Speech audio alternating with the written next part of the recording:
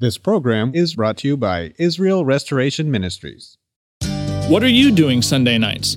Come join Friendship with God radio Bible teacher Tom Cantor of the Friendship with God Fellowship Church every Sunday night at 5:30 p.m. at The Vine at 9336 Abraham Way, Santee, California. Watch and listen live around the world to Tom Cantor Sunday evening on YouTube.com by searching for Friendship with God Fellowship or by going to our homepage at friendshipwithgod.org. That's friendshipwithgod.org. Welcome to Friendship with God with our Bible teacher, Tom Cantor. Today's message and previous messages can be listened to or downloaded for free at friendshipwithgod.org. That's friendshipwithgod.org. You can also obtain free resources from Tom Cantor and view our online bookstore at friendshipwithgod.org or call us at 800-247-3051. That's 800-247-3051. Tom Cantor also has a daily devotional verse that comes out each day by email and on Facebook. To receive this small daily devotional verse that Tom Cantor puts out, you can sign up at friendshipwithgod.org. That's friendshipwithgod.org. Or find Tom Cantor on Facebook by searching for Tom Cantor and Friendship with God. Now, here's our Bible teacher, Tom Cantor. But that wasn't what Jairus was thinking. Jairus was thinking, no. He's got to come to my house. He's got to lay his hand on my daughter. But what's interesting here is how the Lord is playing along. He plays along, okay. He's thinking, if that is the faith that Cyrus has, that I have to come to his house, that I have to lay my hand on his daughter, then I'll go along with it. I'll go to the house, I'll lay my hand on the daughter, I'll heal her. And what's interesting here is that the Lord didn't straighten out Jairus. He didn't correct him and say, Jairus, haven't you heard that I healed the centurion's servant without going to his house, without touching his servant? Jairus, I don't need to come to your house and lay my hand on your daughter. I can heal her right now. He doesn't do that. It's very interesting. He goes along with. It's so interesting because it shows how the Lord works with us. He works with us with what we believe because the Lord wants to bring us from faith to higher faith, from faith to faith. From a higher faith to a higher faith. Just as the apostles asked the Lord in Luke 17:5, the apostles said unto the Lord, increase our faith. Jairus, if you think I have to come to your house and lay my hand on you, okay, I'll do that. But increase our faith. So the faith of Jairus, it needed to be increased. Our faith needs to be increased over his belief that the Lord needed to come there with his hand and lay it on his daughter. And the response in verse 19, and this is the amazing thing how the Lord's playing along. Verse 19, Jesus arose and followed him, and so did his disciples. So that was the first behold, which is the surprise word in verse 18. Surprise, here's Jairus. Now comes the next behold, the next surprise in verse 20. He's on his way to Jairus' house, and behold, a woman which was diseased with an issue of blood, 12 years, came behind him and touched the hem of his garment there.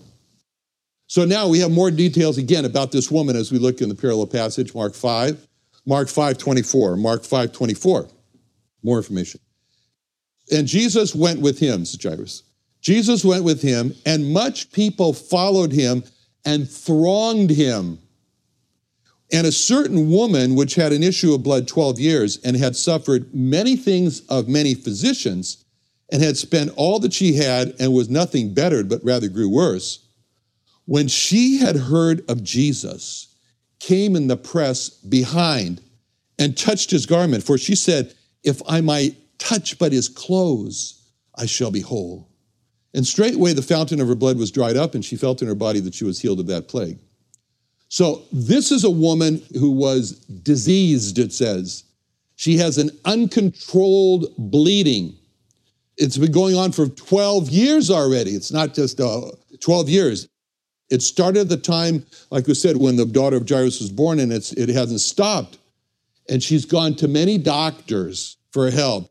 She's paid out a lot of money. She's paid all her money for those doctors. And she's in a state of poverty right now. And the doctors have not been successful. They've not made her better. It actually says she's gotten worse since she's been under the care of all those doctors. I won't say anything. Anyway, this woman represents a typical person who has had high hopes for a cure, that they'll get a cure. But all those hopes have been dashed into a state of disappointment. She's like people today who have completed chemotherapy and they ring the bell at the infusion center. And there's such a clinging to that term, cancer-free. I'm free of cancer, which is the same as saying cancer gone. It's the same as saying cancer never again. And that's the hope that many have when they go into remission. But when their remission doesn't hold, it all comes to a disappointment of hope. I've been there. I rang that bell. And I watched other people ring that bell. And this is what this woman represents, a disappointment of hope for a cure. And every time she went to a new physician, a new hope was born. This doctor's different. This doctor knows something that none of the other doctors knows. This doctor has a special medicine. This doctor has a special diet. This doctor has a special therapy that's going to be a cure. And for each one of those doctors, that hope has come crashing down in disappointment. And she refused to believe that there was just no hope for the cure for her issue of blood. Reminds me of the Iraqis at Grossmont Hospital when I used to volunteer on the board there for 11 years. We were told what's going on in Grossmont Hospital there with, that East County is really called Middle East County, right? So you got all the Iraqis there. And they would come, when a family member would be sick, and sometimes, it's a small room, it's a hospital room, right? Sometimes 50 people would come. It's like they're in the hall, they're in the room, they're everywhere. And sometimes if a person is terminal, the Iraqis sometimes would not accept that the doctor could not heal their loved one. And there was actually some points of violence. They would grab the doctor. You must cure my loved one. We won't accept that he's going to die. So again, hope that's disappointed that the cure didn't come. So she's in a state of poverty. She paid out all the money. And that represents people today too. It's going to be food or pharmaceutical that you're going to buy. So this woman, though, is not ready to give up. She's not ready to accept her fate of having this issue of blood for the rest of her life. Oh, no. She's tenacious. She's a fighter. She's determined to be healed. And so what happens next happens very, very quickly, very rapidly. She sees the crowd. She looks at the crowd. She sees Jesus. She sees this prominent Jairus leading him to his house. And when she sees that, she says, this is my opportunity. And she quickly hatches a plan. And you might call her plan the come from behind plan. And she's hatched the plan because she believes that the Lord has mercy and help available for her. She believes that. And so it reminds me, just like a little boy in Wales, in Cardiff, Wales. Right now, down by the docks in Cardiff is a very nice area. It's very upscale, but it didn't used to be that way. Cardiff is a mining town. And it was where poor people lived down there. So this little boy lived down there by the dock with his mother, and they were very, very poor. And he was dying. He was laying on his bed. He was dying. And the mother was just beside herself. And she came to her little boy and she said, son, is it all right? Is it all right, son? Is it all right? And as he's dying, she says, is it all right? And her son said, oh, yes, mommy. Yes, Jesus has grace for me now. He'll take care of me. That's what he said. And the mother was a very cynical woman. And she said to the boy, Jesus, she said to the boy, her son, Jesus, he's too busy to take care of people like us. We're poor people. He doesn't have time for us. And the little boy says, no, mommy, Jesus has plenty for everyone. That's what he says. Jesus has plenty for everyone. That's the position of this woman. She's poor. She spent all her money on these doctors. Here's Jairus, big prominent. Of course, he's going to go with Jairus. But she believes, no, Jesus has plenty for me, even me. And that's what drove her to seek help from the Lord. And so she has decided, unlike Jairus, not to interrupt, not to get in front, Not to be like some we're going to come to in a minute later, men who are yelling out, Jesus, Jesus, thou son of David, have mercy on me. She's not going to do that. Jesus, Jesus, have mercy on me. I have an issue of blood. She's not going to do that. She's not going to get in front of the Lord. She's not going to fall down in front of him and worship him like Jairus. No, no, no. She's decided to come up from behind and touch his clothes. It happens to be the hem of his garment. And she's decided that if she does that, that'll heal her. Jairus has begged the Lord to put his hand on her daughter. She said, I don't need the hand. I just need my hand. I don't need his hand. I just need my hand to touch his garment. She's decided this. It's not necessary for the Lord to touch her. She's decided it's only necessary for her to touch his clothes, and that's all her decision. And that'll be enough. So her plan is hatched. And then she waits for the Lord to just a moment when the Lord and Jairus have passed by. She springs into action. She gets into the crowd of people who are following the Lord. And you can see her. She's kind of like, whittling her way forward between these two people and that two people. Excuse me, pardon me. Or maybe she doesn't say excuse me. She just pushes. I don't know. But anyway, she gets closer to the Lord. And then finally she sees him from the rear. And she creeps forward. She's close enough to make her move. She's got a trembling hand. It's shaking as she's reaching forward with a fingertip to just touch, just catch it, his garment. She doesn't know it's going to be the hem. It's going to be the garment someplace. She's petrified with fear. Her hand shaking, and she manages to just catch the hem of his garment. And just before she touches the hem of his garment, she says something in herself that no one else can hear. In verse 21, it says, she said within herself, if I may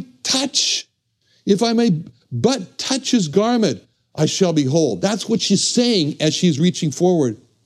And we can see her just closing her eyes and repeating that to herself as she reaches forward. If I may but touch his garment, I shall be whole. And she does. And as soon as she touches the garment, she's healed, and then she shrinks away. She draws back, she shrinks back into the crowd. She's hoping the crowd will be like a sea and just engulf her. She'll be quickly lost and not known. What a picture that is. What a picture that is at that point when she is shrinking back. What a picture that is of a person who, he just wants to be saved from hell, that's all. He doesn't want any other part of a program. He doesn't want anything to like giving himself in an unconditional surrender to the Lord Jesus. Are you kidding? I just want to be saved from hell. He just prays a quick prayer of salvation and then doesn't want to go to a church. Are you kidding? Doesn't want to be associated with other believers. That's this woman. That's this woman here. She's reached out her hand for deliverance, and then she's drawn back, hoping to be lost in this sea of humanity that's following the Lord.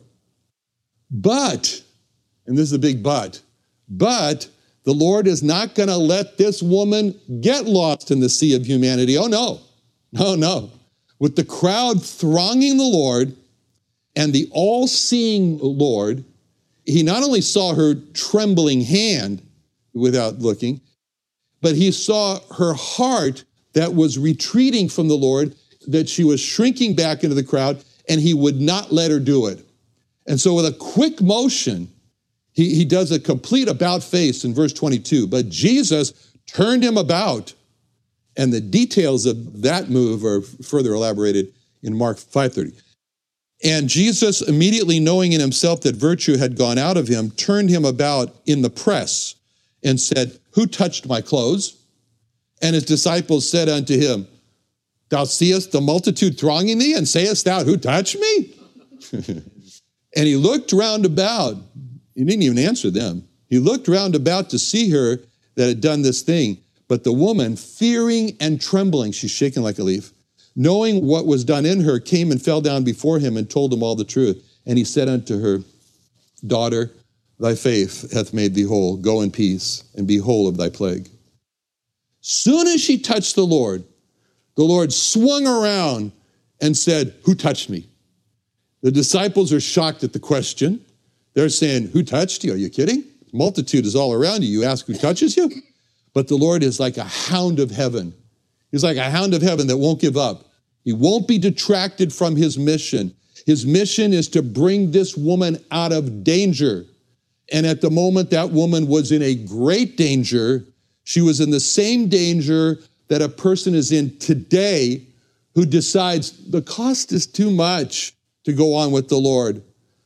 Both this woman and that person today who thinks it's just too much has done what the Bible calls two words, draw back, in Hebrews 10, 38, 39. Hebrews 10, 38 through 39. Now the just shall live by faith, but if any man draw back, my soul shall have no pleasure in him. But we are not of them that draw back unto perdition, but of them that believe to the saving of the soul. The danger of drawing back is that when a person draws back, the issue is where he's drawing back to. And the Bible makes that clear. It's a drawback to perdition. Just picture a person. Picture a person who's on the edge of a cliff or by a cliff. He's by a cliff, but he's got his back to the cliff. He's facing some other person he doesn't want to be with. And so while he's facing that person he doesn't want to be with, he's backing up towards the cliff. He doesn't see the cliff. He's backing up till finally it's too late. And he's shocked to find himself falling down the cliff. He didn't see it. That's the danger of drawing back. It is a Hebrews 10:39 drawback unto perdition, as God has no pleasure in the person who draws back. And people today who make a move toward the Lord and then see the cost and then draw back from the Lord, they have no idea the cliff's behind them and they're about to fall into hell. All they know is, this Jesus stuff, that's not for me. Till finally it's too late and they die in their sins and they're shocked to find themselves falling into hell. Now, the Lord Jesus, as we said, he's like the hound of heaven. He's not going to sit back. He's not going to sit back and see this woman draw back. So he swings around and he's on the hunt. He's on the hunt for this woman because he sees that she's going to be lost in a state of drawing back. Matthew 5:31. Who touched me? And he looked around about to see her that had done this thing. He speaks. And the hunt for her also is explained in another parallel passage, Luke 8:45. Jesus said, who touched me? When all denied, Peter and they that were with him said, Master, the multitude thronged thee and pressed thee, and sayest thou, who touched me? And Jesus said, somebody hath touched me. I perceive that virtue has gone out of me. And the woman saw that she was not hid. She came trembling and falling down before him. She declared unto him before all the people for what cause she had touched him and how she was healed immediately. So this passage is very important, Luke 8:47, because it says, when the woman saw that she was not hid, she came trembling, falling down before him. She declared unto him before all the people for what cause she had touched him and how she was healed.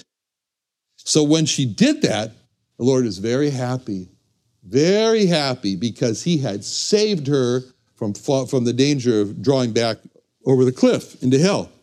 Now the woman thought her greatest problem in life was this issue of blood. She thought that was the biggest thing. She thought the greatest blessing that she could get in life was to be healed from this blood. But the Lord saw things differently. The Lord saw that her greatest problem was that she was drawing back into perdition. The Lord saw that the greatest blessing that she could receive was to have her confess him so that he could confess her as a daughter to the Father and to the angels. So what it says here in Luke 8:47, very important words, when it says she declared unto him before all the people. She declared before all the people what her problem was that drove her to the Lord and how she touched the Lord and how the Lord instantly healed her. And that public declaration was her story. It was her story. That public declaration was her testimony. And that public declaration of her story saved her, because that public declaration of how she put her faith in the Lord Jesus assured that the Lord was going to do what he promised he would do in Matthew 10:32, when the Lord said, whosoever therefore shall confess me before men, that's what she did. Him will I confess also before the Father, my Father which is in heaven. But whosoever shall deny me before men, him will I also deny before my Father which is in heaven. That's why it's so important for a person to make a public declaration of how they put their faith in the Lord Jesus. That's why Billy Graham ended each one of his stadium sermons. You know what I'm talking about? You've heard him. With an encouragement. Every person who has trusted Christ in this crusade, he said, please, you have to get up out of your stadium seat. You have to walk down the aisles. You have to come onto the field. You have to walk across the field. You got to get up, stand up for Jesus, be seen. Be seen by your family. Be seen by your friends who come to the stadium. Get up and walk and be on display. And then bow your heads as I'm going to have a prayer with you, as he said. And he always explained why he did that. Billy Graham always explained, he said, I'm asking you to do that, he would say, because everyone in the Bible who put their faith in the Lord trust made a public declaration. And this is your chance to get up in this stadium, walk down that aisle, cross that field. And that's the reason it was so important for this woman to make her public declaration in front of all those people. And that's why those words before men was so important, because the Lord wanted her to be saved. And the way of salvation is Romans 10 and 9. Romans 10 and 9, a favorite verse of mine. That if thou shalt confess with thy mouth the Lord Jesus, and believe in thine heart that God hath raised him from the dead, thou shalt be saved. For with the heart man believeth unto righteousness, and with the mouth confession is made unto salvation. For the scripture saith, whosoever believeth on him shall not be ashamed. Not be ashamed. Like the hymn says, Jesus, and shall it ever be? Jesus, and shall it ever be? A mortal man ashamed of thee? Ashamed of thee whom angels praise, whose glories shine through endless days? This woman wasn't ashamed. She was afraid, but she wasn't ashamed. In Mark 5:33, the woman, fearing and trembling, knowing what was done in her, came and fell down before him and told him all the truth. She was afraid, but she wasn't ashamed. She was trembling, but she wasn't ashamed as she made her public declaration of what the Lord did for her. Now the Lord saw her there, fallen down before him. He saw her shaking like a leaf, terrified, petrified, fearful. And the Lord spoke very kindly to her in verse 22. The Lord turned him about, and when he saw her, he said, daughter, be of good comfort. Thy faith hath made thee whole. And the woman was made whole from that hour. So he calls her daughter. Well, he was never married. He didn't have any physical daughters, but he calls her daughter. A daughter is very special to a father. All right? What do I know? I raised 3 sons, but anyway. But I imagine that a daughter is very special to a father. If you want to know, ask Clint. He's got a whole slew of them. Anyway, a daughter is not like a son for a father, because a daughter is more delicate. A daughter is more vulnerable, more than a son. You know, my sons were raised on a ranch with 300 goats. You know, my sons were like, get up in the morning, go feed the goats, go clean up the cages, the pens, and water them and do everything else, and then we'll sit down and eat meat. Anyway, but more than a son, and I always wondered to myself, what would it have been like if I had a daughter on that ranch? I think she would have been crushed. But anyway, my poor wife, she went to an early grave because of that. 4 boys. Anyway, more than a son, a father protects his daughter. More than a son, a father shelters his daughter. More than a son, a father defends his daughter. And when a father has a daughter, he becomes the protecting, sheltering, defending father. That's what he does. He has got a daughter. So when the Lord calls her daughter, he's meaning this. He's meaning he would protect her. He would shelter her. He would defend her as a father does his daughter. So the Lord calls her daughter, very tender. Another wonderful day studying the Bible with our Bible teacher, Tom Cantor, here on Friendship with God. Don't forget that today's message and previous messages can be listened to and downloaded for free at friendshipwithgod.org. That's friendshipwithgod.org. You can also go online to find free resources from Tom Cantor and our online bookstore at friendshipwithgod.org. You can also find Tom Cantor on Facebook, and you can also go to friendshipwithgod.org to sign up for his daily devotional. Tom Cantor is also the founder of Israel Restoration Ministries. You can visit that website at israelrestoration.org. You can write to Tom Cantor at P.O. Box 711330, Santee, California 92071. That's P.O. Box 711330, Santee, California 92071, or email Tom Cantor at tomcantor@friendshipwithgod.org. That's tomcantor@friendshipwithgod.org. For more information about Tom Cantor and Friendship with God and Israel Restoration Ministries, call us at 800-247-3051. That's 800-247-3051.